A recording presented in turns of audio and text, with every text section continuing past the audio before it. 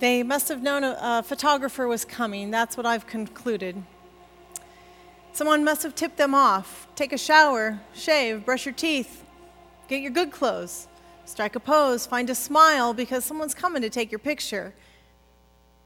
And so they did, that community in Jerusalem. That's what I've decided happened on that day. Someone must have told them, this is the day we're going to take a picture of your community, so clean up and sit up and straighten up and pull it together. That's what I conclude after reading Acts chapter 2, beginning with verse 42. The Bible says that when they gathered there, they devoted themselves to the apostles' teaching, to the fellowship and to the breaking of bread and to prayer. Everyone was filled with awe at the many wonders and signs performed by the apostles. All the believers were together and had everything in common. They sold property and possessions to give to anyone who had need. Every day they continued to meet together in the temple courts. They broke bread in their homes. They ate together with glad and sincere hearts, praising God and enjoying the favor of all the people. And the Lord added to their number daily those who were being saved. It's a picture of the first Christian community there in Jerusalem Church on purpose. According to the Bible, it's a frameable moment. You would put it on your wall and look at it often, and it's the ideal for all of those of us who come after. Humans at their best. The Bible says they're devoted to one another. They share with one another. They're together. No one goes without. The text says whether they're in the temple, the church, whether they're at home, they're continually praying together and praising God, worshiping God. Somebody must have told them, look, we're going to take a photo of you today, so sit up, clean up, straighten up, get it together. Because really, this is church? It's a photo moment. The ideal church, the earliest Christian community. Do you know how many sermons and books have been written on the Acts 2 community? Oh, for the good old days of the first century. Last night we were gathered here. The adventurers had their program. You saw a little snapshot of their year. But on the steps last night they gathered.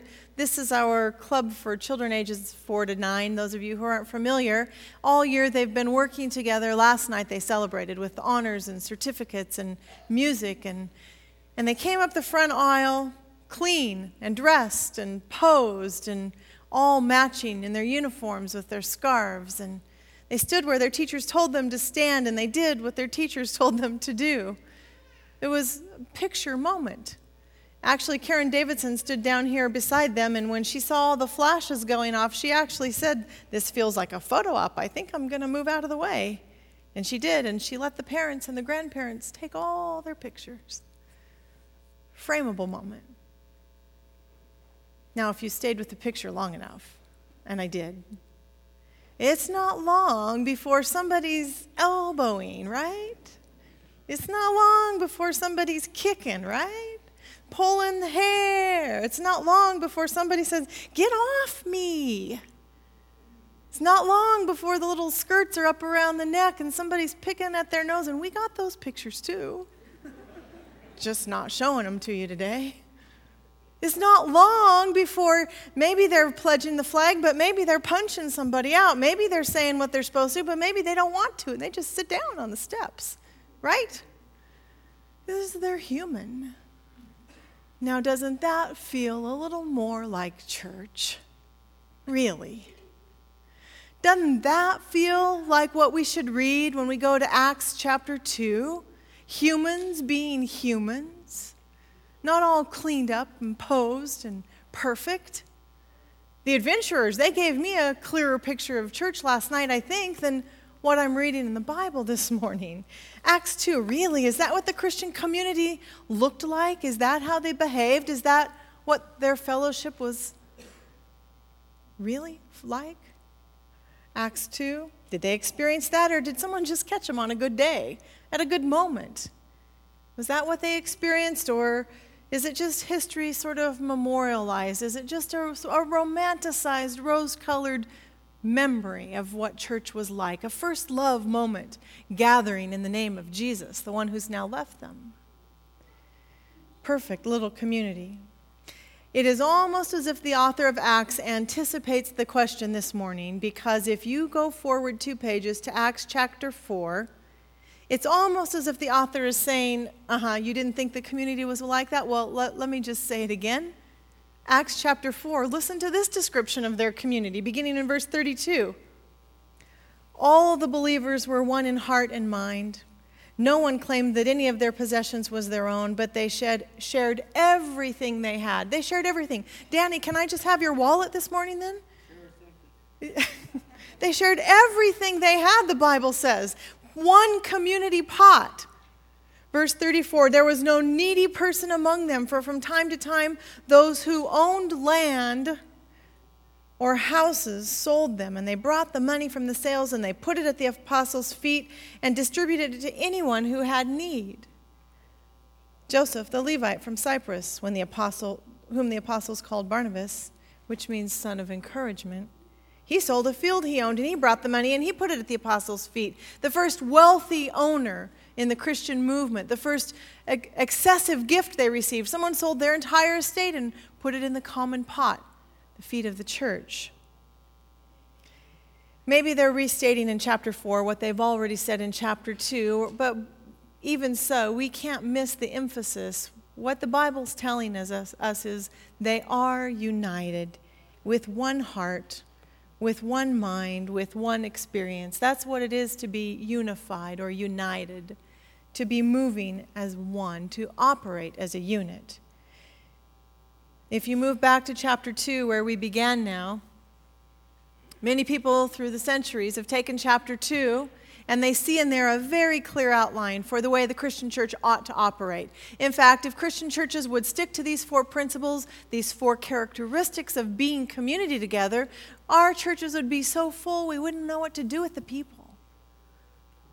And many an evangelistic protocol, methodology has been birthed out of Acts chapter 2.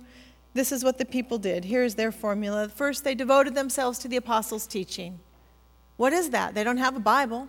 They don't have a formally developed doctrine. There's no book that says 28 fundamental beliefs. What is that? Apostles' teaching. Probably the stories of Jesus. Probably their experience with Jesus. And when some begin to die off, the others pick up and start telling the story of Jesus as they heard it. They devoted themselves to the apostles' teaching. But remember, it's going to be several hundred years before there's formal doctrine and theology coming out of the church. It's going to be 300 years at least before a group gathers and says, this is exactly what we believe. And Adventist Christians stand in that tradition of kind of an unfolding doctrine, a growing understanding of theology. They devoted themselves to the apostles' teaching. They devoted themselves to fellowship, the Bible says.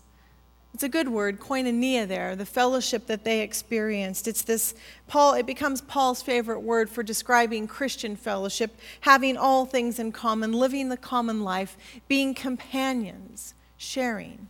They're dedicated to this, the Bible says. But doesn't it just make you a little curious? Really, is there a community pot? Do they bring their proceeds and put them in the pot? When someone has excess goods and food, do they bring it and it's distributed equally among them? Is that what the common fellowship is about? Do they really take care of everyone so there's no need in their midst? And is it voluntary, or do you think they're forced? Is it compulsory? If you're going to be part of this fellowship, you have to bring your goods, and they'll all be divided, as some have called this sort of a Christian communism. Do you think it's that kind of a fellowship? Is that what's happening? It is clear what they devote themselves to are the needs of the weakest. That's for sure. Those who are weak are prioritized. So a community that studies the apostles' teaching, they devote themselves to the weakest in their midst. The third thing they do, devote themselves to the breaking of the bread. That probably means the ceremony like we celebrate here with the bread and the cup, the communion, the sacred meal, but also means their meals at home.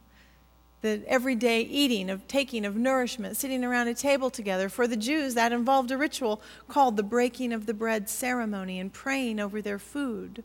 So they devoted themselves to taking communion together, the special religious meal that symbolized their following Christ, but they also probably just had supper together an awful lot, sat around the same table, eating out of the same pot of food. And finally, the text says they devoted themselves to prayer.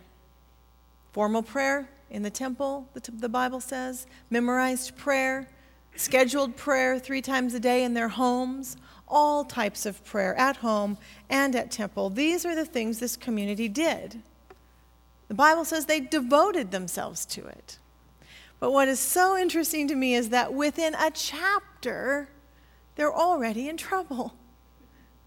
Within a chapter, they're already arguing about things. Within a few chapters, they're in trouble with the food. The widows, they're starting to complain, 2 sides of the community. You're feeding our widows more than you're giving these widows. And it becomes an argument over the distribution of the food. I remember when we lived in Houston, I went to a large Baptist church downtown, 20,000 member church, and the inside of the sanctuary seated 8,000 people. And I remember one day the pastor speaking about these widows in the Acts community and the bickering, that it wasn't fair, the food wasn't being distributed equally. The pastor brought in donuts and fed 1/3 of the congregation. Passed donuts out, literally. The deacons just came out in mass. 1/3 of the congregation got donuts. Then he turned to everybody else and said, "How do you feel?" That's what's going on in the Acts community. It's not fair. Some are getting more food than others. Pretty soon, it's not just about the food they're distributing. They really seem to be out of money because offerings are taken up for the Jerusalem community. And on the missionary journeys Paul goes with his friends, regularly you hear they're going to take an offering for the Jerusalem church, because it sounds like that Jerusalem church has an awful lot of poor people. No shortage of poor folk in Jerusalem. It's not just their resources. They begin to argue about theology. By chapter 15, it's an out-and-out theological battle, theological war. First council of the church. What do you mean they devoted themselves to the apostles' teaching about Jesus? By chapter 15, they're at each other's necks over theology. And pretty soon they won't pray in the church or the temple at all. The temple is going to be off limits. That'll be the site of and a source of abuse and martyrdom for them. The temple's not going to be a safe place to pray in a few chapters. This wonderful picture of church, but within just a few pages, you have to ask the question, really? Are they going to be able to sustain this? Because if we skip forward a few pages, it doesn't look like it. One of the stories that Shirley told around Paul's bed, and for those of you who are visiting today, a church member who's been sick for 6 months that we just lost last week, and we expected to bring him back to church, not to have to bury him. But Shirley gave me permission to share this story with you because one of the stories they told around the bedside over the months ensuing here, a few days before Paul went to the hospital, he went to the hospital in November 5. They were picking pomegranates from the tree. They decided they would harvest and get everything, cleaned up and stored. Shirley brought the bag of pomegranates in, and Paul took a bag to the sink by the washer and dryer. Shirley took a bag and went into the other room. And she was peeking on Paul and noticed he's standing over the sink by the washer and dryer. And he's starting to open the pomegranates and, pull the seeds out. And she thought, he's going to get tired. He's not going to be able to stand there hunched over the sink and work that way. We have a lot of pomegranates here. So she set up a table on the patio. She thought this will be a lot more comfortable. She got the chairs out, put the towels out, the water, towels to wash her hands. She went back to where Paul was working and said, honey, this is going to get tiring for you. I made a place where you can sit and we'll do it together. We'll sit at the table together and work on the pomegranates. It'll be a lot more comfortable. Paul stopped his work and looked at Shirley and said, I'm going to go to the hospital in a few days, Just once before that, can I do something the way I want to do it?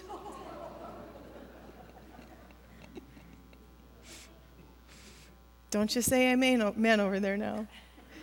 Shirley listened. He's right. A few days he's going to go to the hospital. Just pomegranates, people. But she said, that's right. In just a few days, you're going to go to the hospital. And just once before then, could you do it my way? Now that is life. Now those are relationships at home, at work, and right here in the church. Just once. Can't you do it my way?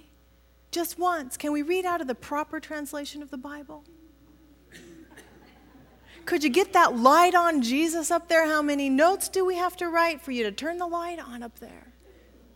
It's a wiring problem. You can stop writing your notes. We know. You want him on. It's a wiring problem.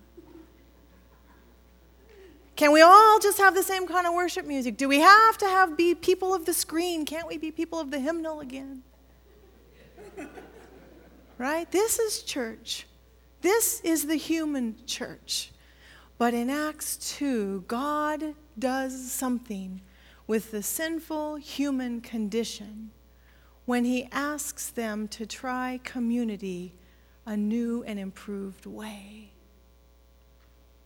That's the request. And the people gathered in Acts 2 didn't get the idea on their own. They got the idea by watching Jesus move around Palestine.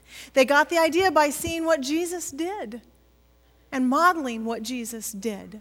So for them, for when they gathered in this kind of a community, it really was a sharing of resources. It really was a taking care and prioritizing the weak in their midst. It really was all things in common, because the common good is what Jesus had in mind, isn't it? That's where the idea came from. That's what the little group modeled itself after. The common good of all members. Now, for a while in Acts, it's just a few of them. After the first sermon, 3,000 are added. And if you follow this out to its logical conclusion, it won't just be a few people, because they plan on taking the gospel where? To the ends of the earth. So by the time the story is done, it is the common good of all people, all humans everywhere. That is the mark, the concern of this Christian group. To be concerned for all humans, to structure a movement around the weakest members. Now, that doesn't go so cleanly and smoothly in the Western American world, because we prioritize and structure our world a little differently. Even in the church, can you imagine that we'll build up a church and our motto would be, or our selling point to the Yucaipa Valley would be, come sign up with us, because here you're going to get to give to the weakest members in the world.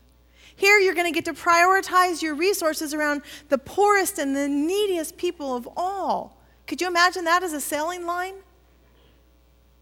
Because even Christian churches are selling themselves, looking for what the market is consuming, looking for what families want in a church. Even the Christian church. One author, sort of lamenting about this recently, said, it used to be years ago and centuries ago, sanctuaries were built in the front. There would be a stone altar representing the sacrificial life of Jesus. And now we put a latte bar in the back where people can have their sweet drink of their own choosing, custom made in church. Isn't that an interesting symbolism of church past and church present? The idea of organizing ourselves around the common good of the weakest members of society, it doesn't work so well, because the world you and I live in is organized around the needs of a few. It's been for centuries like this throughout history. Armies and corporations and religious leaders and political zealots, they've overpowered the majority in the world. They've overpowered the common need, often basic needs. Happened in the time of Jesus. That's why the Sermon on the Mount is so precious, and it falls like a healing balm on their ears. They really are poor. They really are wounded in their spirit. They really do live at the bottom of the barrel. So the words from Jesus are such a comfort. You and I live in a world where the consuming creature is the dominant creature, and you and I are the consuming creature. The one who consumes, that's us.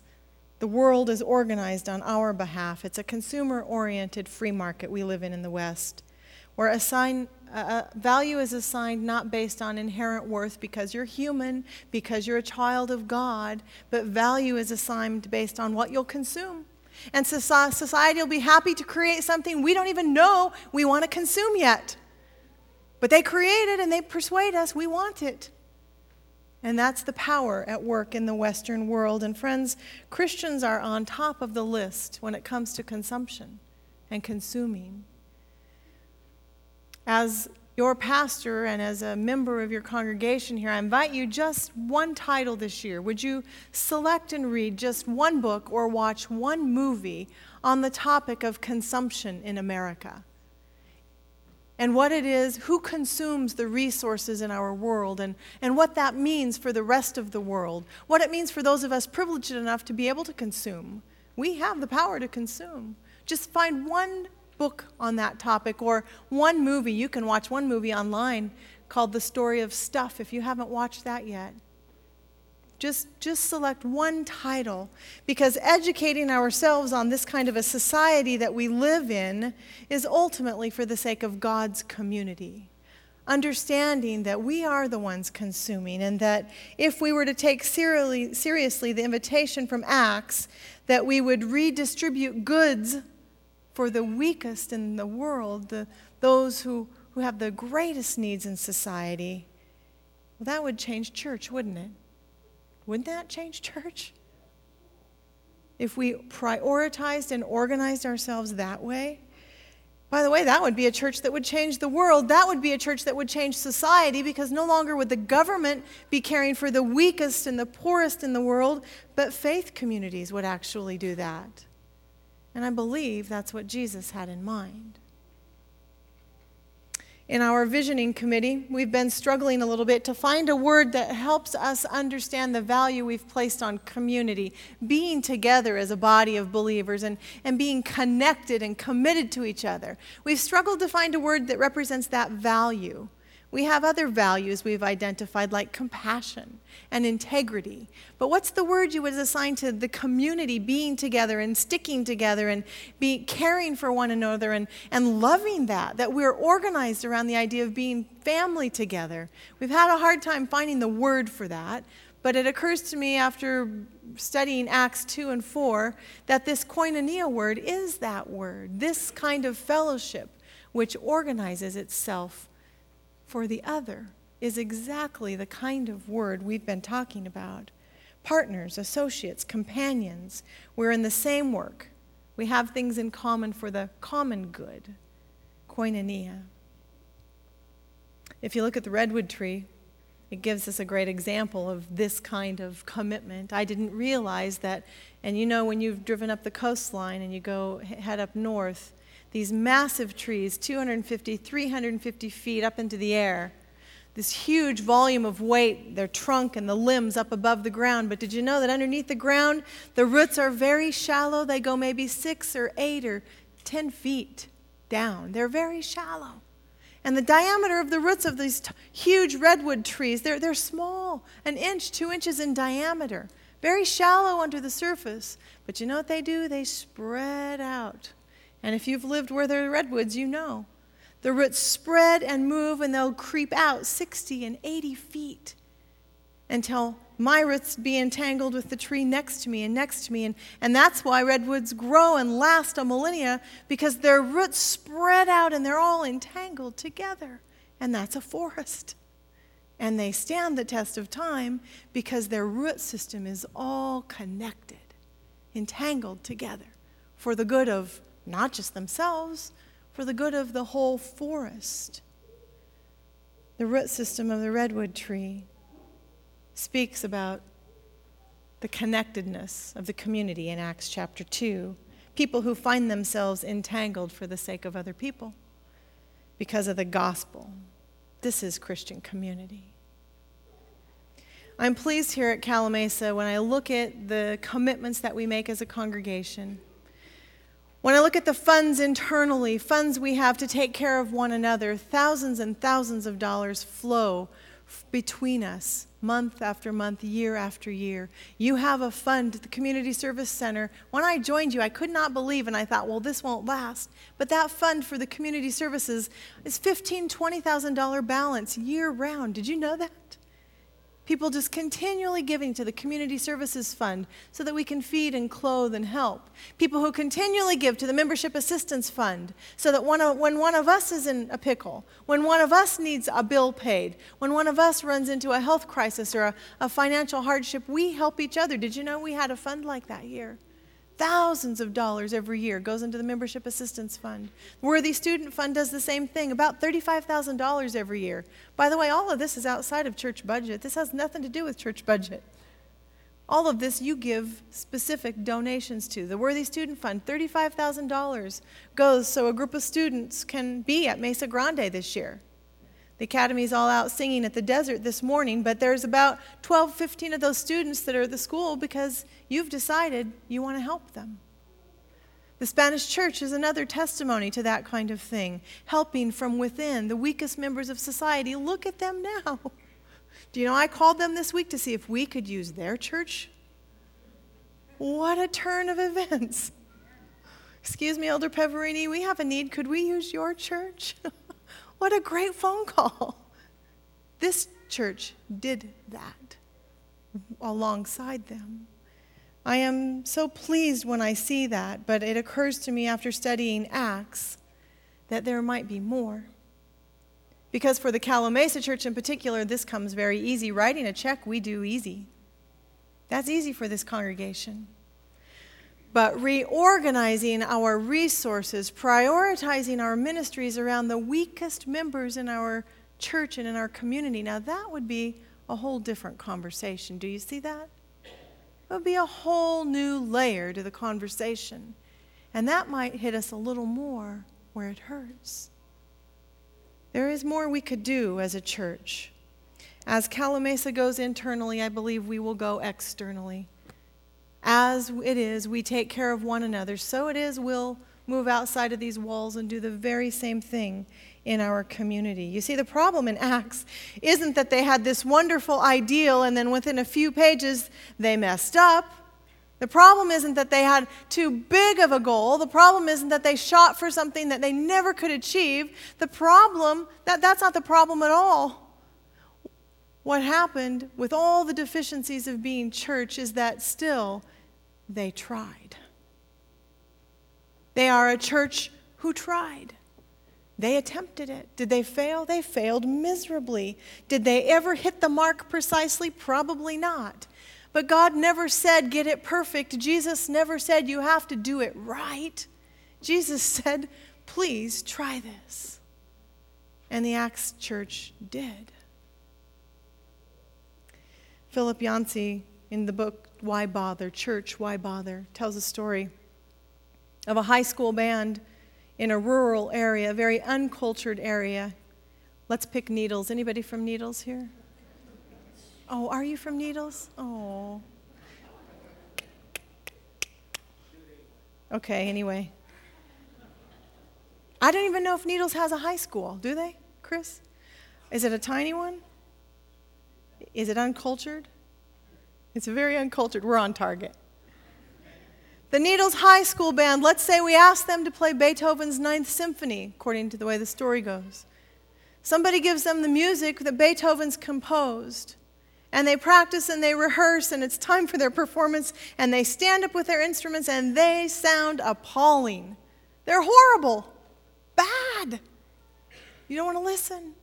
So bad that even if Beethoven could hear, he was deaf, but if he could hear, he would roll over in his grave. Horrible. Somebody says, why did you ask those kids to play the symphony? That's complex. It's complicated. They can't play that music. Why even ask them to do that? Do you know that the Chicago Symphony Orchestra cannot even execute that piece with precision? Why would you ask the kids in Needles to do such a thing? And the response is, well, they didn't play it well, but we sure heard the sound of trying. And if they hadn't done that, the world would never have even heard the sound of trying Beethoven's music. So it is with the Christian church. Do we make mistakes? Do we harm? Do we sometimes deflate the gospel of Jesus instead of glorify it? Absolutely. Do we make mistakes? Every week we get it off just a little bit. But maybe because we try, the world will hear the sounds of the gospel, the sounds of a church trying. And that God can bless. Let's pray. Dismiss us, God, with the mighty assignment you've given us of being fellowship and community together. Dismiss us with that assignment, knowing your graciousness will cover our attempts. May the sound of the gospel be heard in our world because we tried. In the name of Jesus I pray. Amen.